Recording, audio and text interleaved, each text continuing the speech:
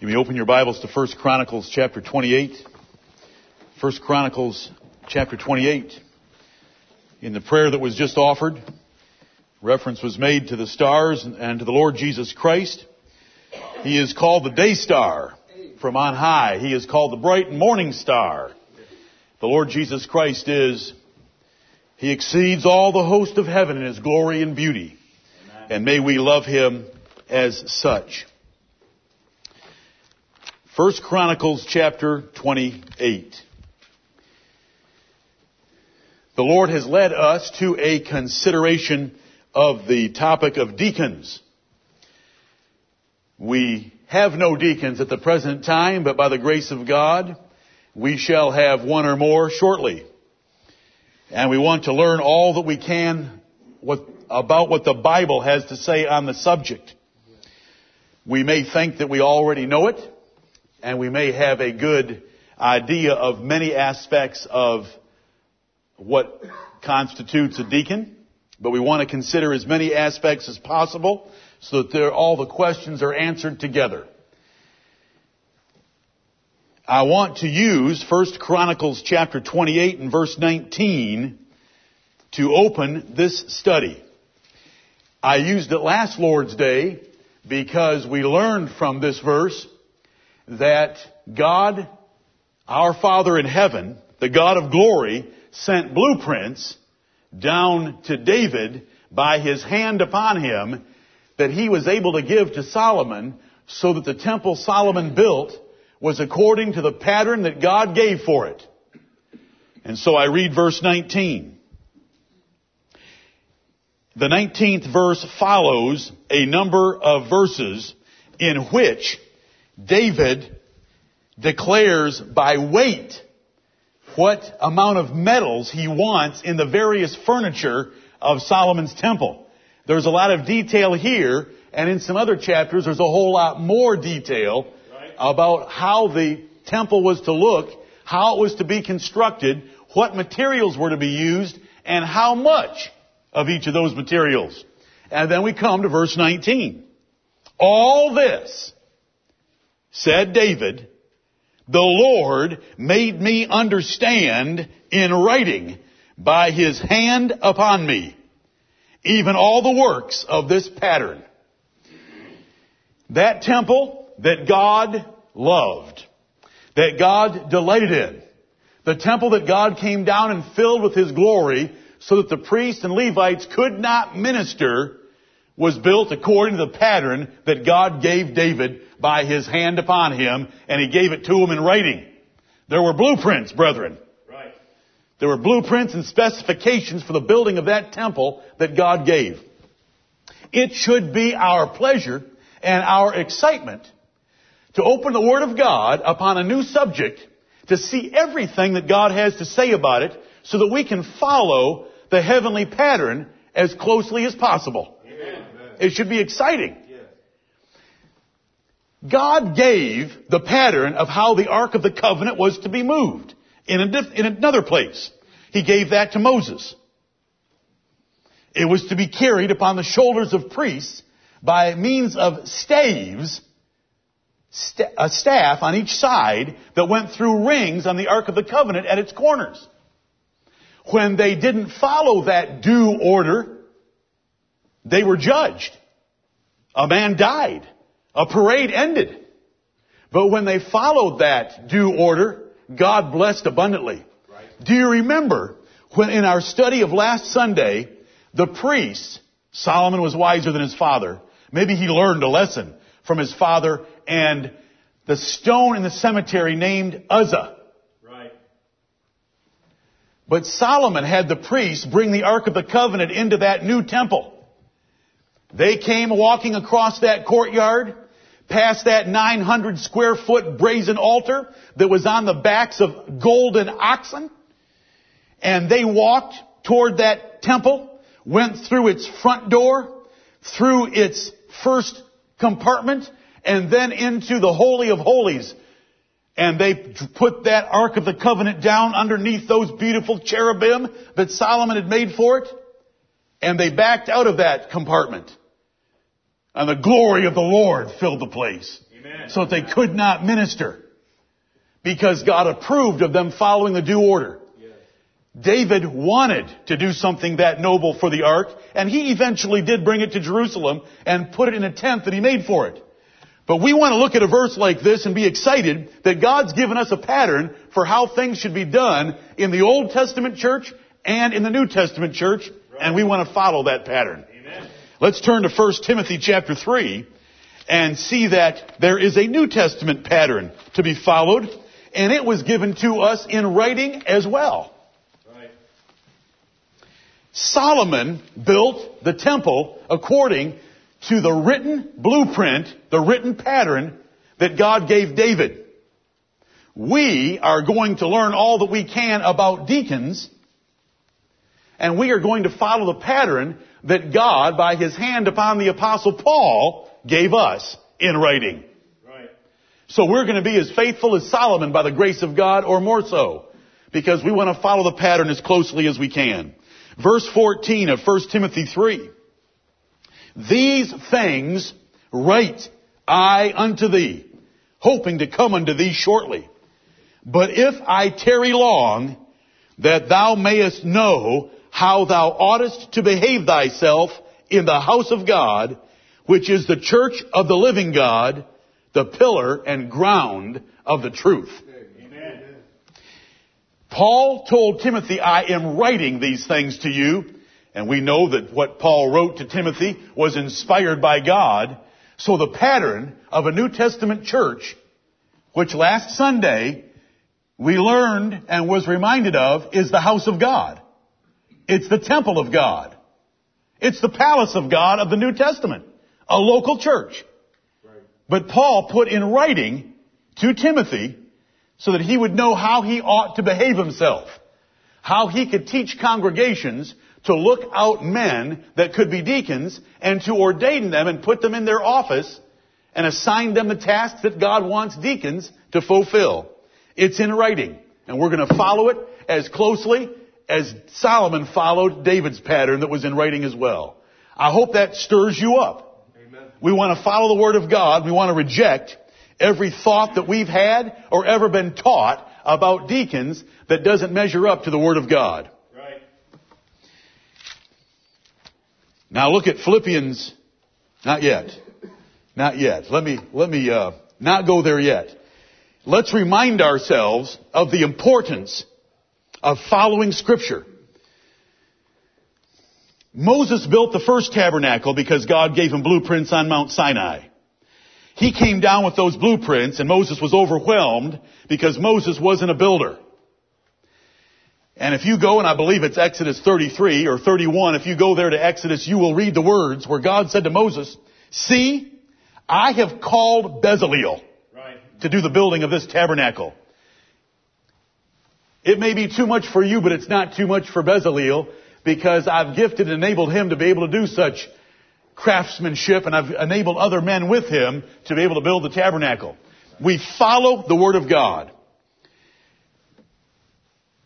I esteem all thy precepts concerning all things to be right, and I hate every false way. Amen.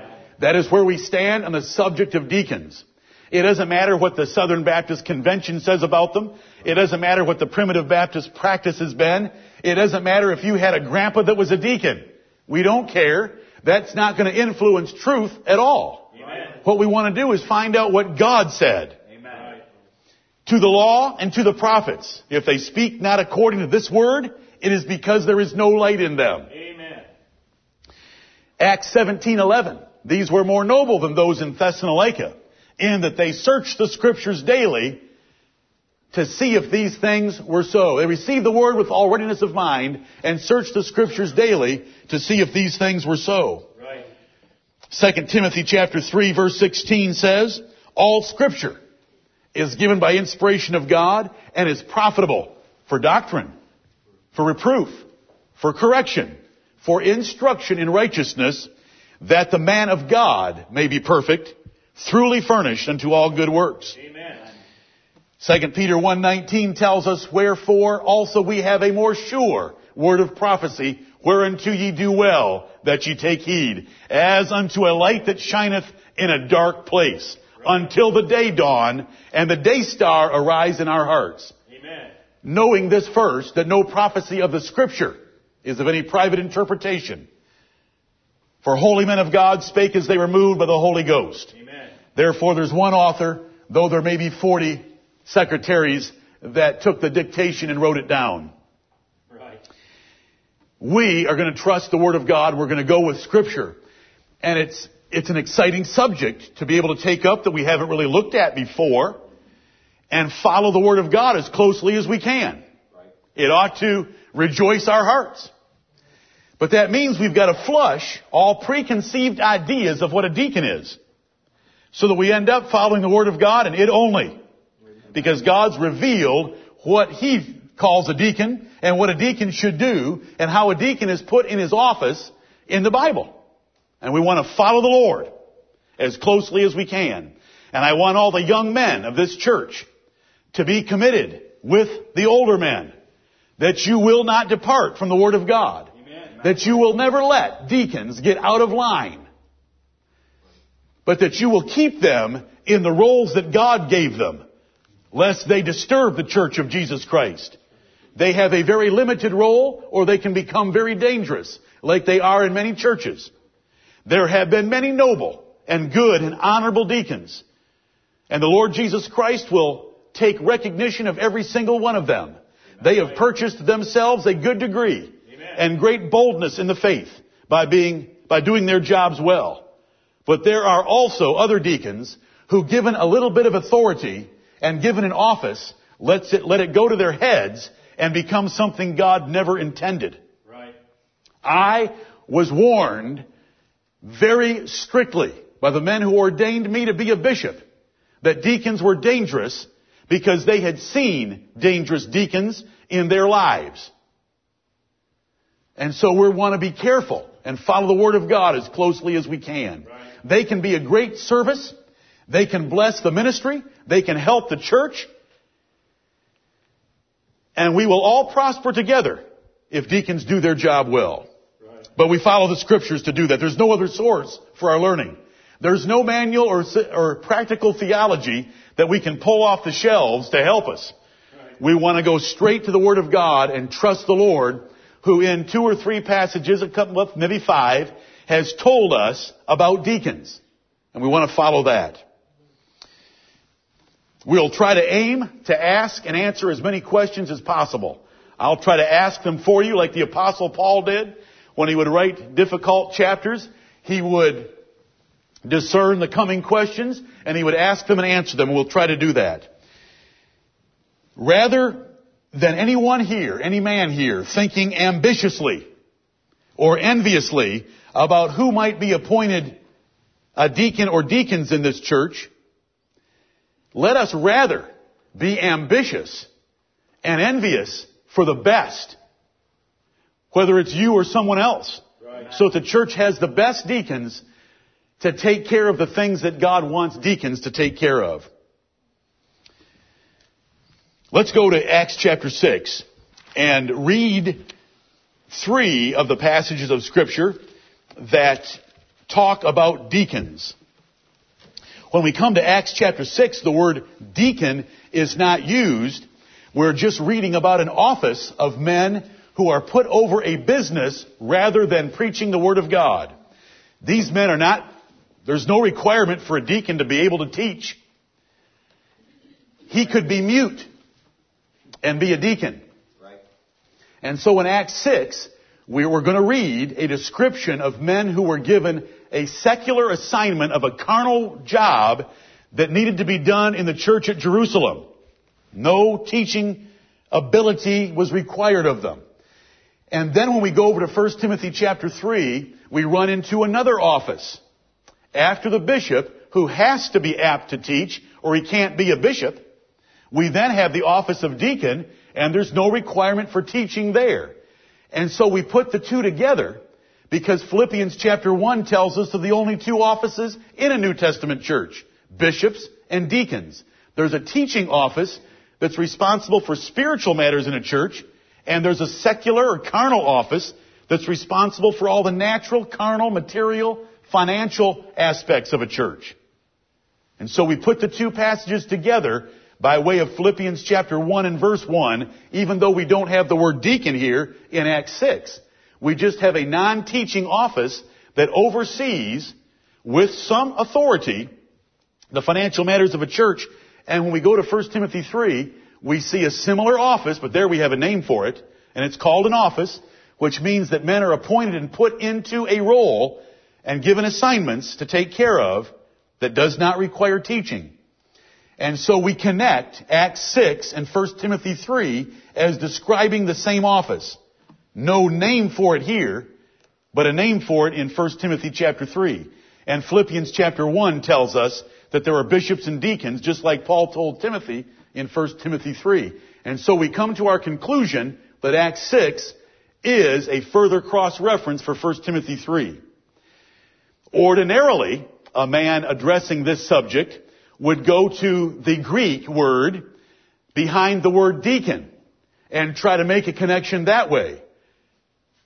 Because the Greek word for deacon occurs in Acts chapter 6 a number of times. But I'm not going to do that. Amen. I can show them to you, but it doesn't help us at all because we trust our King James Bibles. Amen.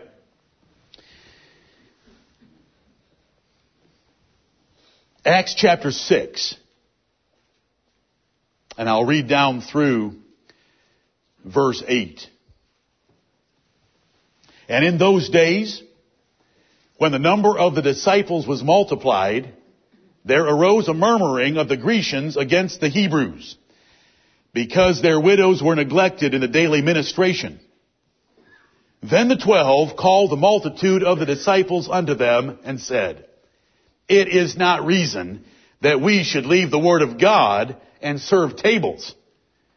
Wherefore, brethren, look ye out among you 7 men of honest report, full of the Holy Ghost and wisdom, whom we may appoint over this business. But we will give ourselves continually to prayer and to the ministry of the word. And the saying pleased the whole multitude.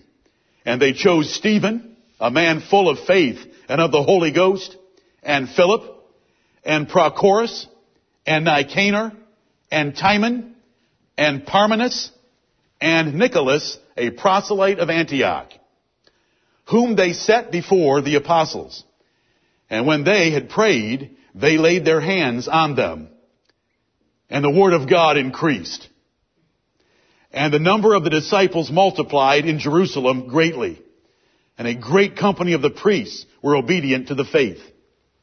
And Stephen, full of faith and power, did great wonders and miracles among the people. Amen. Acts 6, 1 through 8.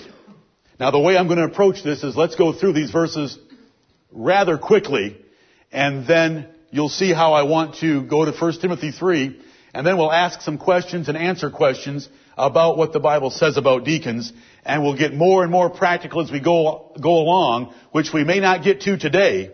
We'll get more and more practical about how we are actually you are going to actually select men to be deacons, what it means for them to be ordained, what jobs are going to be given to them, and the details of how they perform that function in our church. Verse 1, in those days when the number of the disciples was multiplied. It is easy to see that the Church of Jerusalem had at least 20,000 members. Could have had 50,000 very easily. It was a mega church, but I don't use that in the disrespectful, profane way that it's used today. The church was enormous. Very large. It says when the number of the disciples was multiplied. There are offices and there are additions to offices that are to be brought into a church when the disciples multiply, because one man or no men or few men can't get the job done. So that when the disciples multiply, you need more of them. Right. Look at Acts chapter 2. I just want to show you how big the church at Jerusalem had become. It said when the number of the disciples was multiplied. The ordination of deacons is a function of church size. A small church doesn't need a deacon. Members can do unofficial assignments given to them like we've got along with for many years. And it's run smoothly. However, It has come time that we have other men that take care of all those responsibilities so that your pastor doesn't ever think about them. I don't even want to think about them. I think about too much stuff. So we're going to make a change. And if the Lord finds me guilty for having taken too long, then He's going to have to deal with me. But we're going to make a change, and we're going to have deacons to take care of all the carnal and secular aspects of our church so that I don't have to think about them, so that I can try to fulfill the job God has given me. And He has given me an assignment that I'm to give myself wholly to, and it's not the things that deacons do. Amen. But let's go back to the fact that Luke tells us in Acts 6:1, this occurred, and the reason for deacons being ordained was that the number of disciples had multiplied. And I want to show you how big that church was. Acts chapter 2, it tells us in verse 41, on the day of Pentecost, then they that gladly received His word were baptized. And the same day there were added unto them about 3,000 souls. If we go to Acts chapter 1, we could say that the church in Jerusalem up to the day of Pentecost had a membership of 120. On the evening of the day of Pentecost, it had a membership of 3,120. Oh, but it's just getting started. Because look at verse 47. Praising God, this is a description of this wonderful church, full of the Holy Ghost. When you read verses 41 through 47, it's what we want to aim after with all our might. Right. Praising God and having favor with all the people, and the Lord added to the church daily such as should be saved. So the Lord was adding to this church on a frequent and regular basis, daily, such as should be saved. Look at chapter 4. We don't know for sure if this was the next day or the next week. But notice what happens. Pentecost was just a warm-up. Acts chapter 4, the apostles are speaking to the people in verse 1. They're grieved that they're preaching Jesus Christ and the resurrection of the dead. So they put some of them in prison. Verse 4, howbeit, many of them which heard the word believed. And the number of the men was about 5,000. The number of the men was about 5,000. Ordinarily, we say that most men have a wife, and most men with a wife have 2 children. We're very conservative. And if that were the case, then 20,000 people believed here in Acts chapter 4. We don't know the exact number. We're just going off the 5,000 men. When we read about the Lord feeding 5,000 men and 4,000 men, besides women and children, we understand that it was one very large crowd. Look at chapter 5 and verse 14. Acts chapter 5 and verse 14, and believers were the more added to the Lord. Multitudes, both of men and women. Acts 5:14. So you take 120, add 3,000, add 5,000, add some women, adding to the church daily such as should be saved, adding multitudes added to the church here in 5:14, both of men and women. We have a very large church.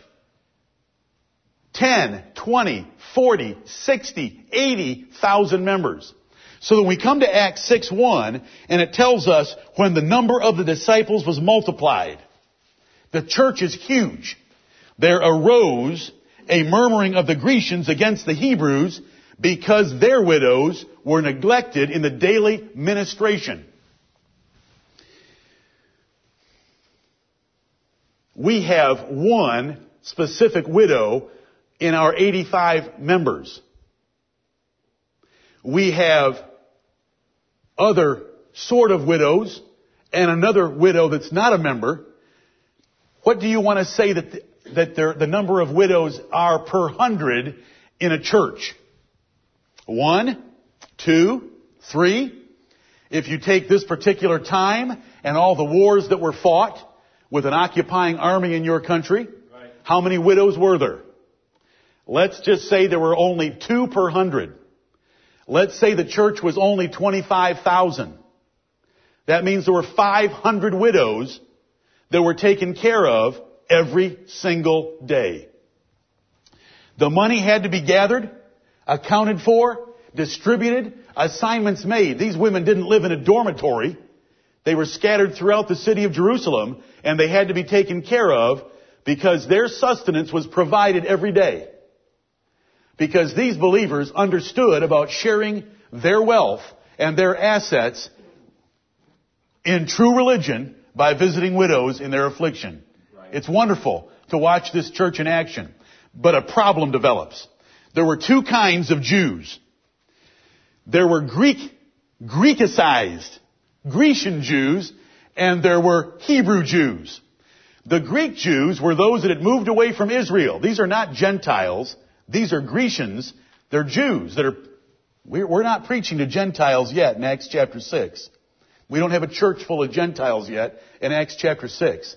Right. These Grecians were those Jews that had moved away from Israel under the king of Assyria, under Nebuchadnezzar, the king of Babylon, under the Greek and Roman dispersions of the Jews. So that they lived in other countries, and they had come back to worship in Jerusalem and were converted. Are we told that in Acts chapter 2? Amen. There were devout Jews out of every nation under heaven that had come back to Jerusalem. Those that had been dispersed were considered Grecians as opposed to the Hebrew Jews. So we had Grecian widows and Hebrew widows, and the Grecians didn't have as much support. They had left their assets at home to a great extent. They were not considered as loyal to the nation of Israel as those that were there in Jerusalem. And so there was a tension between them.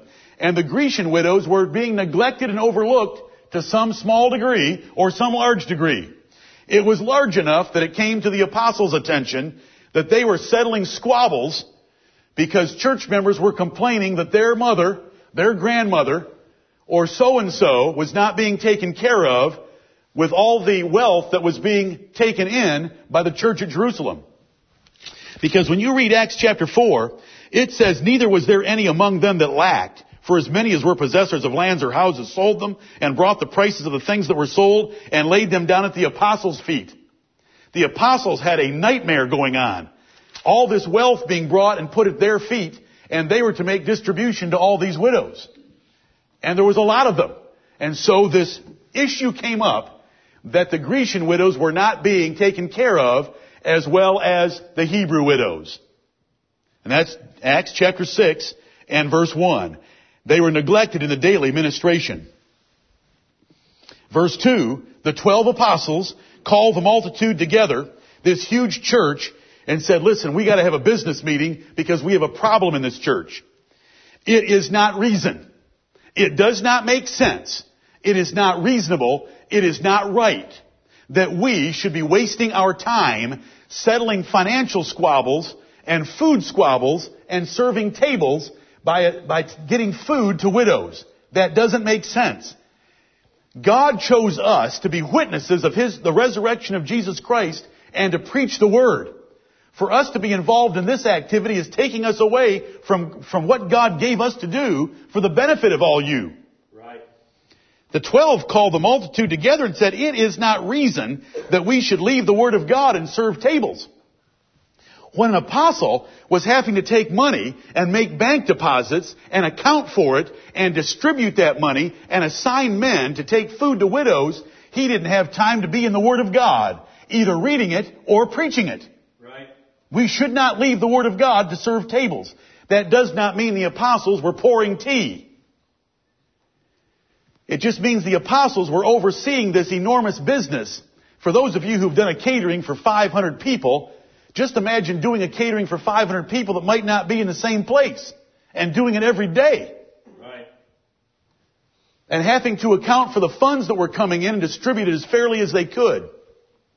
So they said, this doesn't make sense. And when an apostle says this doesn't make sense, it's by inspiration.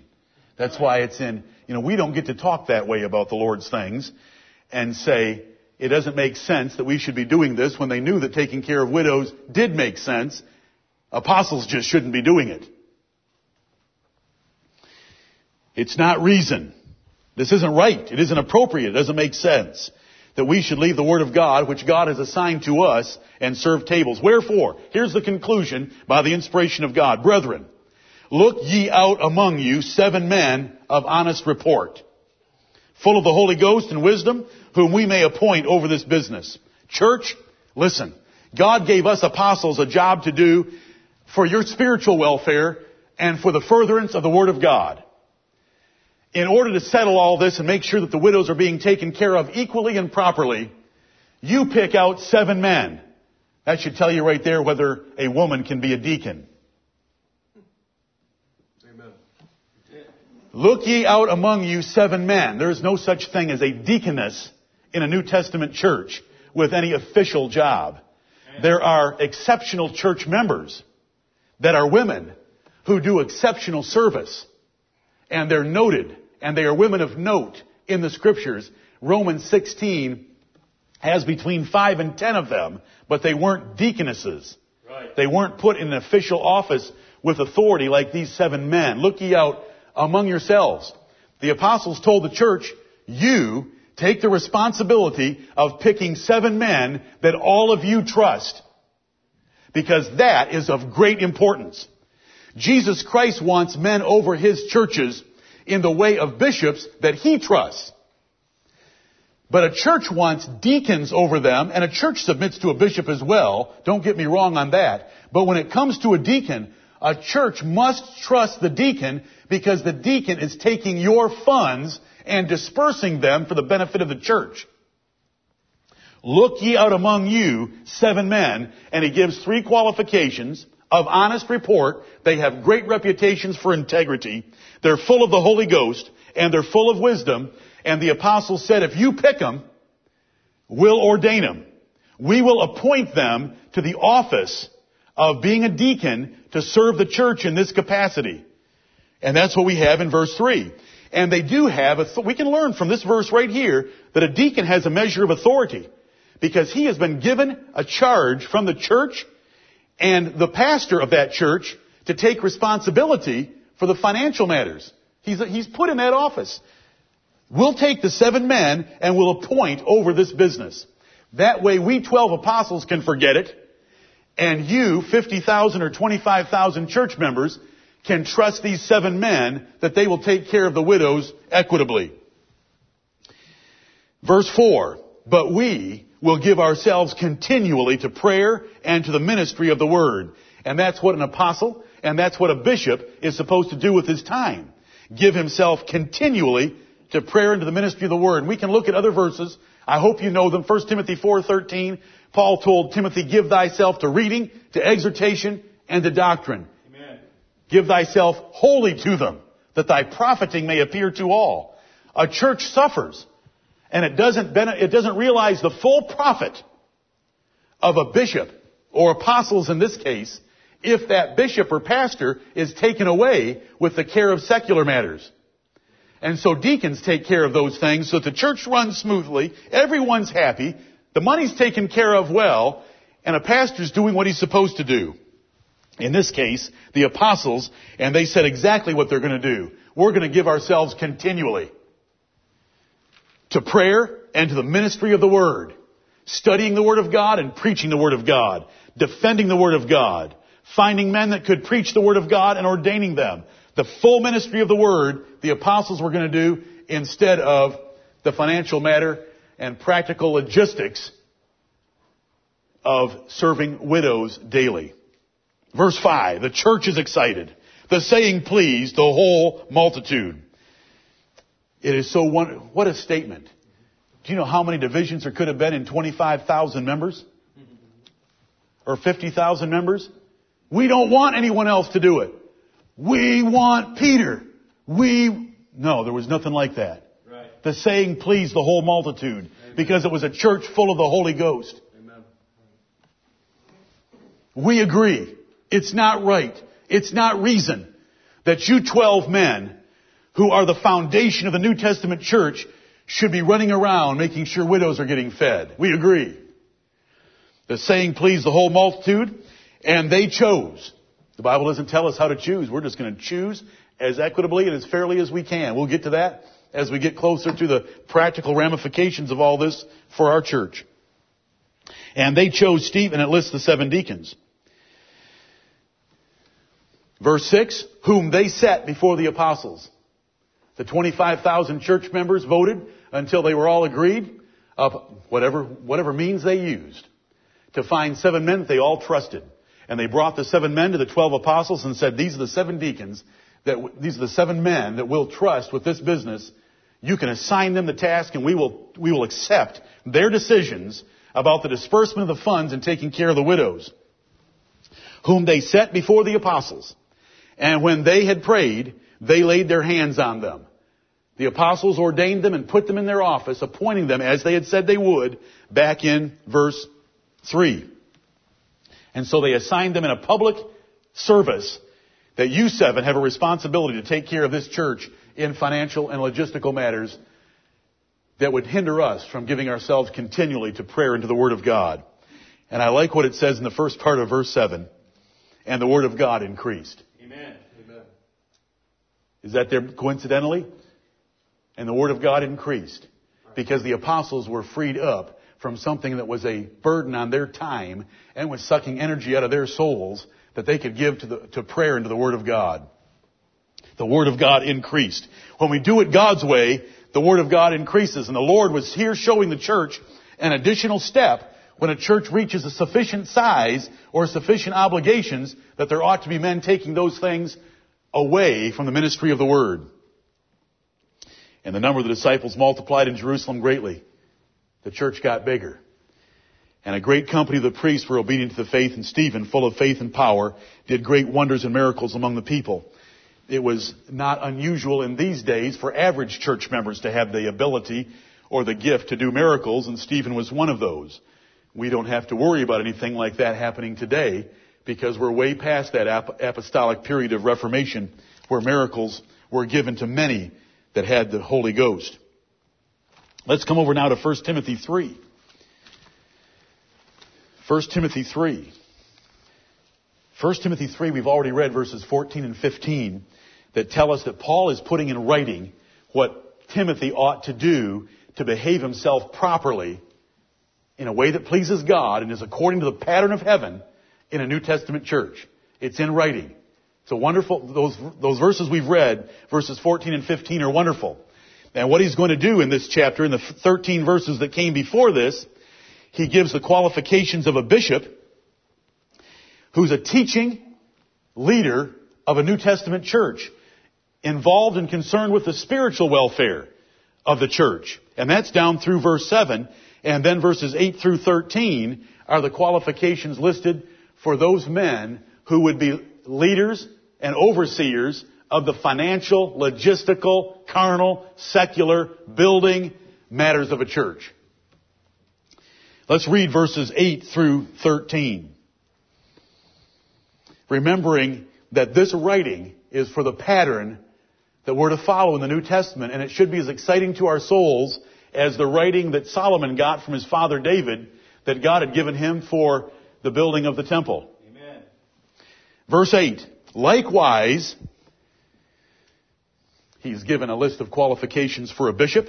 Now he gives a list of qualifications for deacons. Likewise, must the deacons be grave, not double-tongued, not given to much wine, not greedy of filthy lucre, holding the mystery of the faith in a pure conscience. And let these also first be proved. Then let them use the office of a deacon, being found blameless. Even so must their wives be grave, not slanderers, sober, faithful in all things. Let the deacons be the husbands of one wife, ruling their children and their own houses well. For they that have used the office of a deacon well, purchase to themselves a good degree and great boldness in the faith which is in Christ Jesus. Amen.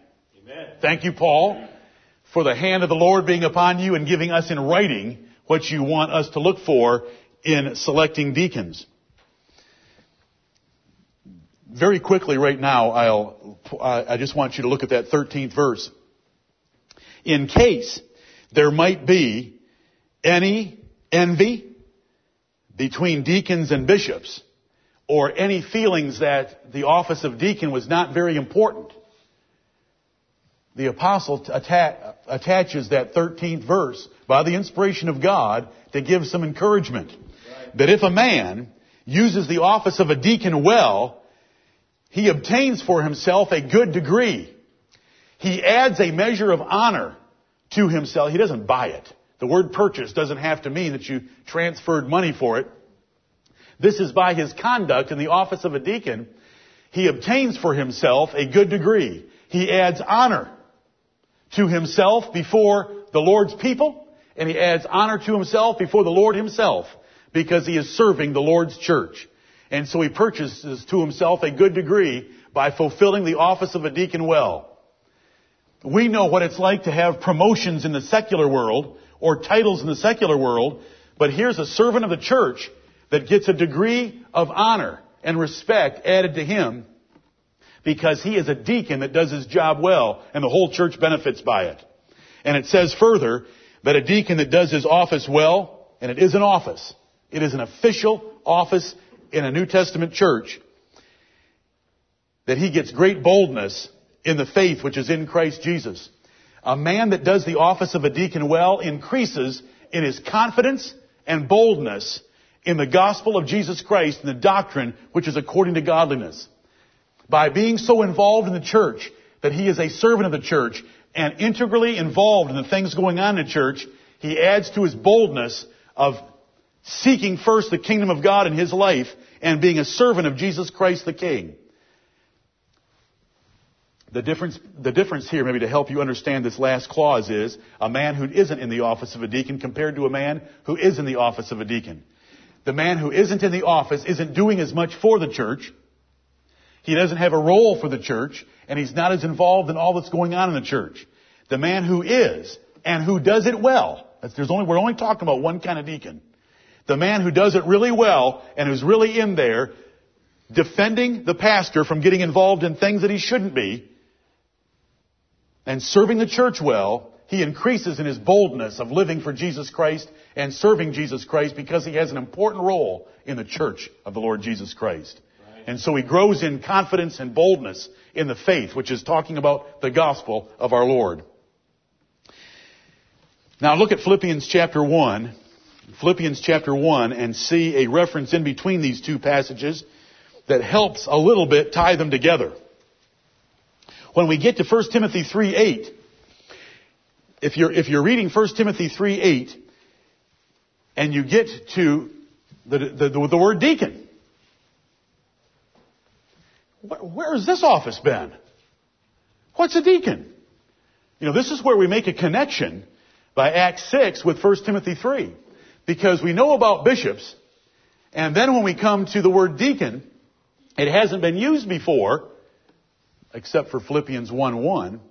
It hasn't been used before, and so we're reading about this office where teaching is not required, but being of impeccable integrity and ruling their own house is required. So it's someone in a position of authority overseeing some sort of activity, but it doesn't involve teaching. And based on that, we connect it with Acts chapter 6. Then we come to Philippians chapter 1, and verse 1, we read this salutation and introduction of this epistle. Paul and Timotheus, the servants of Jesus Christ, to all the saints in Christ Jesus, which are at Philippi, with the bishops and deacons. This church at Philippi had 3 different categories of persons there. Saints, bishops, and deacons. And in 1 Timothy 3, we're told about those last 2 offices. The bishop is a teacher, because it says apt to teach, which it doesn't say for the deacon. And the deacon is a servant that has responsibility for matters that don't involve teaching. But those are the 2 offices of the church in Philippians 1:1, which are the 2 offices Paul told Timothy on how to qualify men for them. So there we have.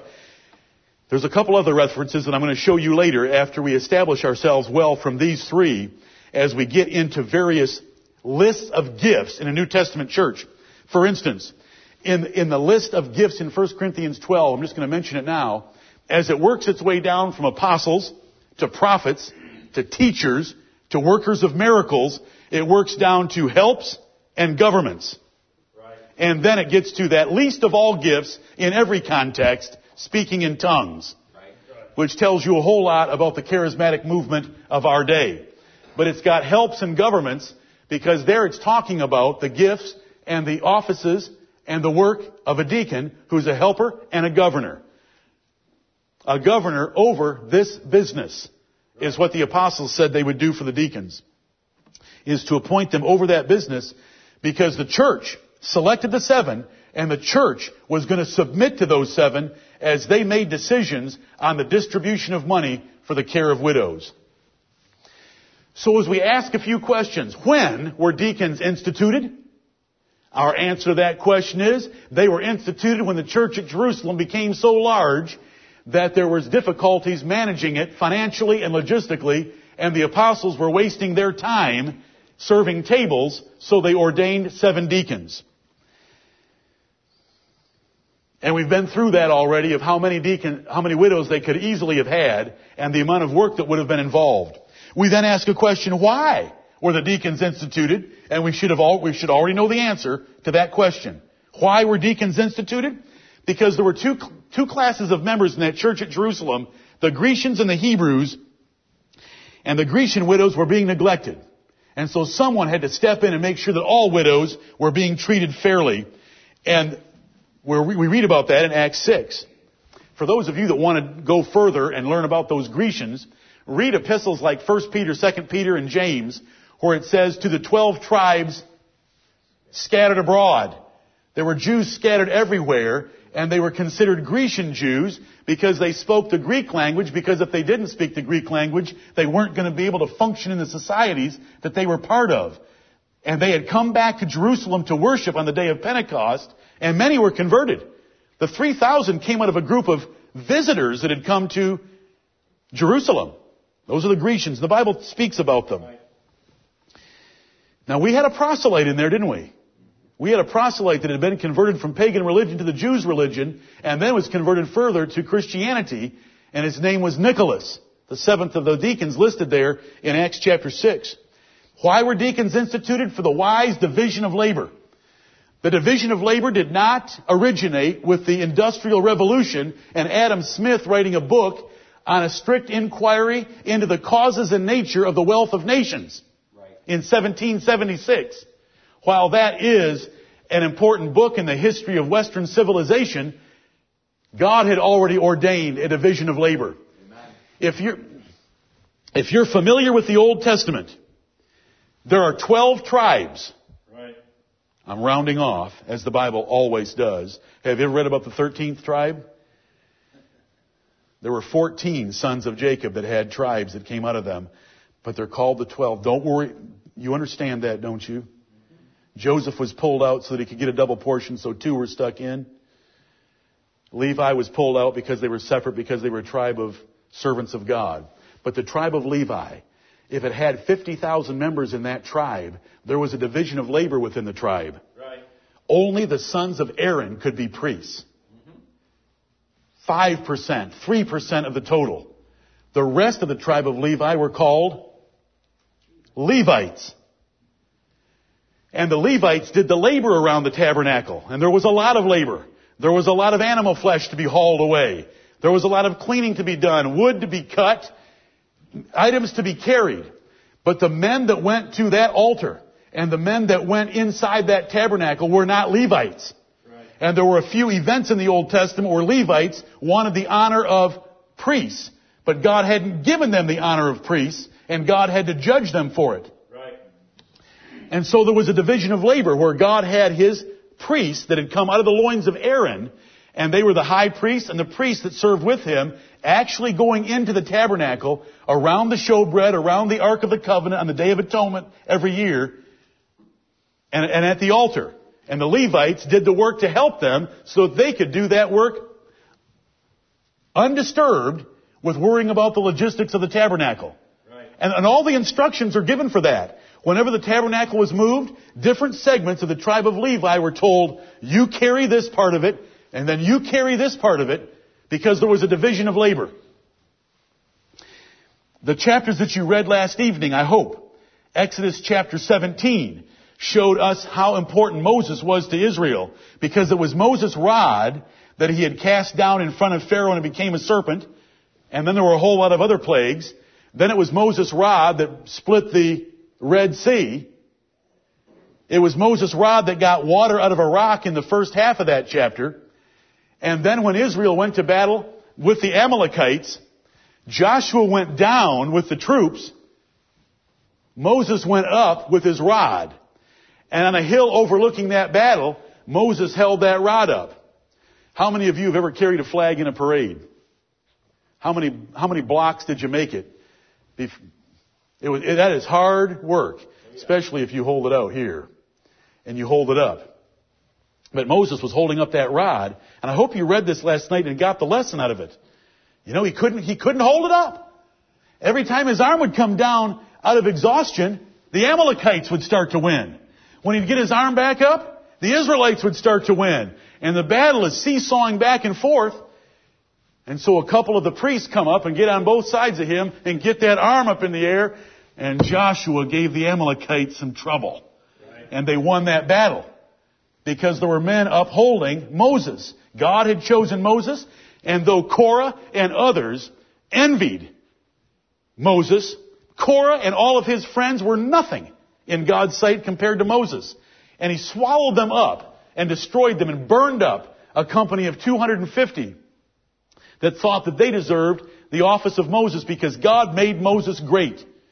And there were others that helped support Moses. That was chapter 17. In Exodus 18, you read when Jethro came to visit his son-in-law, bringing his daughter and bringing his wife, Jethro's daughter, Moses' wife, and Moses' two sons, that he saw how Moses was being worn out. And he said, this isn't right. It is not reason.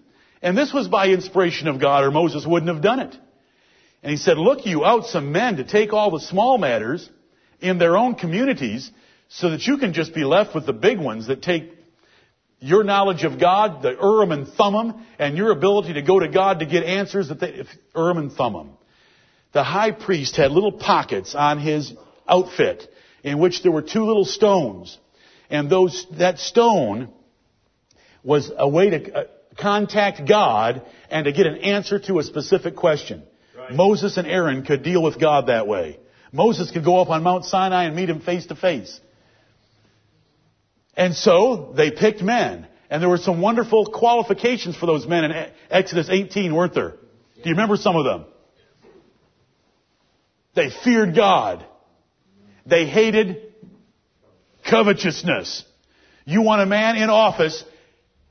What is the New Testament going to say? He is not greedy of filthy lucre. He hates covetousness, especially when it's a man dealing with money. You do not ever put a man in office that has a hunger for money. You put a man in office that likes to disperse money. Right. Well, carefully. Wisely. Covetousness is such a bane on men because they can be bought. And their votes can be bought and their judgment can be bought. And so even back there in Exodus, we have that warning of men hating covetousness and loving truth.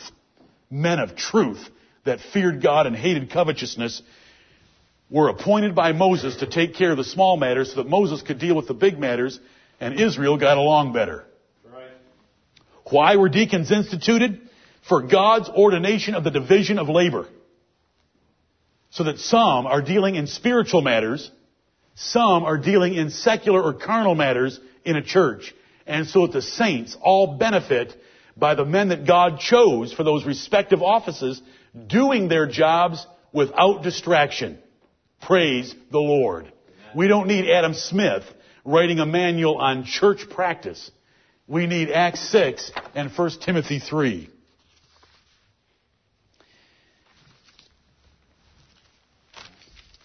We'll close with a couple of verses. Look at 1 Timothy chapter 4. And let's show what Timothy, as a bishop, was to be doing with his time, which shows us the division of labor. 1 Timothy chapter 4.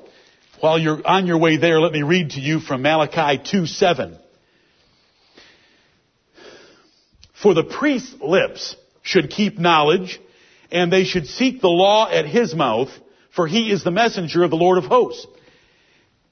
God always had a division of labor. The priests were the ones that taught. Sometimes the Levites did. Sometimes there were scribes. But here in Malachi 2:7, God is pointing out why He's going to judge the priests so severely, because they were supposed to be the ones that the people of Israel could go to have the Word of God taught to them accurately and fairly and consistently. But they were no longer doing that, so He said He was going to take the dung of their solemn feasts and smear it in their faces. But the point I wanted from Malachi 2 is, it is the priest's mouth that should be conveying the Word of God under the Old Testament. In the New Testament, it was the apostles first, and prophets, then teachers. And the teachers are the ones right here in 1 Timothy chapter 3, 1 through 7, where it says, apt to teach. Right. They're the teachers, the third gift in the New Testament church after apostles and prophets. In 1 Corinthians 12:28, where they're listed in order. Here's what they're supposed to be doing. 1 Timothy chapter 4, verse 13. Till I come, give attendance to reading, to exhortation, to doctrine. Neglect not the gift that is in thee, which was given thee by prophecy, with the laying on of the hands of the presbytery. Meditate upon these things. Give thyself wholly to them, that thy profiting may appear to all. Take heed unto thyself and unto the doctrine. Continue in them, for in doing this thou shalt both save thyself and them that hear thee. The salvation of a church and the salvation of its pastor is to be giving himself wholly and continually and continuing in these things of reading, exhortation, and doctrine. If he is distracted so that he no longer is taking care of himself or of the doctrine, he loses his full gospel benefit and the church loses as well. It's a lose-lose situation when a pastor is taken away from what God called him to do. And this is such a crying shame today, where many pastors who have very large staffs are administrators rather than students of the Word of God. But here's a verse to Timothy. This isn't written to everyone. This is written to Timothy. Other men who aren't put in Timothy's office, who did not have the hands of the presbytery laid upon them, who do not have a gift from Jesus Christ to do the work of a bishop, they're to go to work and do what they do well. Right. And together, the church and bishops trade carnal things for spiritual things, and the church prospers. Right. 2 Timothy 2:15. 2 Timothy 2:15. We know this verse so well, but instead of looking at it for the words rightly dividing the word of truth, we want to look at this verse for what it's describing about a man in this office. And he's telling Timothy to do this. Study to show thyself approved unto God, a workman that needeth not to be ashamed, rightly dividing the word of truth. Timothy, to do your job well and be approved of God and not be ashamed in your doctrine, you are going to have to spend a lot of time rightly dividing the word of truth. You are a workman in the word of God. Make sure you're in that word, which is perfectly agreeable with what we read in chapter 4 just a moment ago. Then chapter 3, verse 15. From a child thou hast known the holy scriptures, Paul told Timothy, which are able to make thee wise unto salvation through faith which is in Christ Jesus. All scripture, Timothy, all scripture is given by inspiration of God and is profitable for doctrine, for reproof, for correction, for instruction in righteousness, that the man of God may be perfect, thoroughly furnished unto all good works. That's not every man. That's not every woman. 2 Timothy 3:15 through 17 are not written to every church member. They're written for the purpose of the man of God. That's what Timothy was to be doing. He was the workman in God's Word. He was to be studying to show himself approved. It's when the ministry will study the Word of God and preach the Word of God that we can be saved from the perilous times of the last days. When they depart from the Word of God and become administrators, serving tables, then the church suffers. Right. This is God's ordinance. The man of God here are His ministers, not every man. Every man is a man of God in some respect, but not in this respect. These are pastoral epistles, and they're to be read and understood that way, because it's Paul addressing himself to Timothy, a bishop, on how he was supposed to behave himself in the church of God. Chapter 4, verses 1 and 2, I charge thee therefore before God and the Lord Jesus Christ, who shall judge the quick and the dead at his appearing in his kingdom, preach the word. Be instant, in season, out of season. Reprove, rebuke, exhort with all long suffering and doctrine. This is a ministerial charge and oath that Paul laid on Timothy to be a faithful bishop, preacher, teacher, pastor that God had called him to be and given him a gift to do it. But if he got distracted, he would lose, his hearers would lose. This is the answer to the question, why were deacons ordained? Right. To protect men like Timothy so that they could do their jobs in the Word of God well, and they in the church would profit. And it's called profit in 1 Timothy chapter 4, that thy profiting may appear unto all, because they have time in the Word of God. That's why we have deacons. We have a pattern before us. And it's a pattern we want to follow. And we want to follow it as closely as possible. And we'll take this up further when we come back for our second assembly.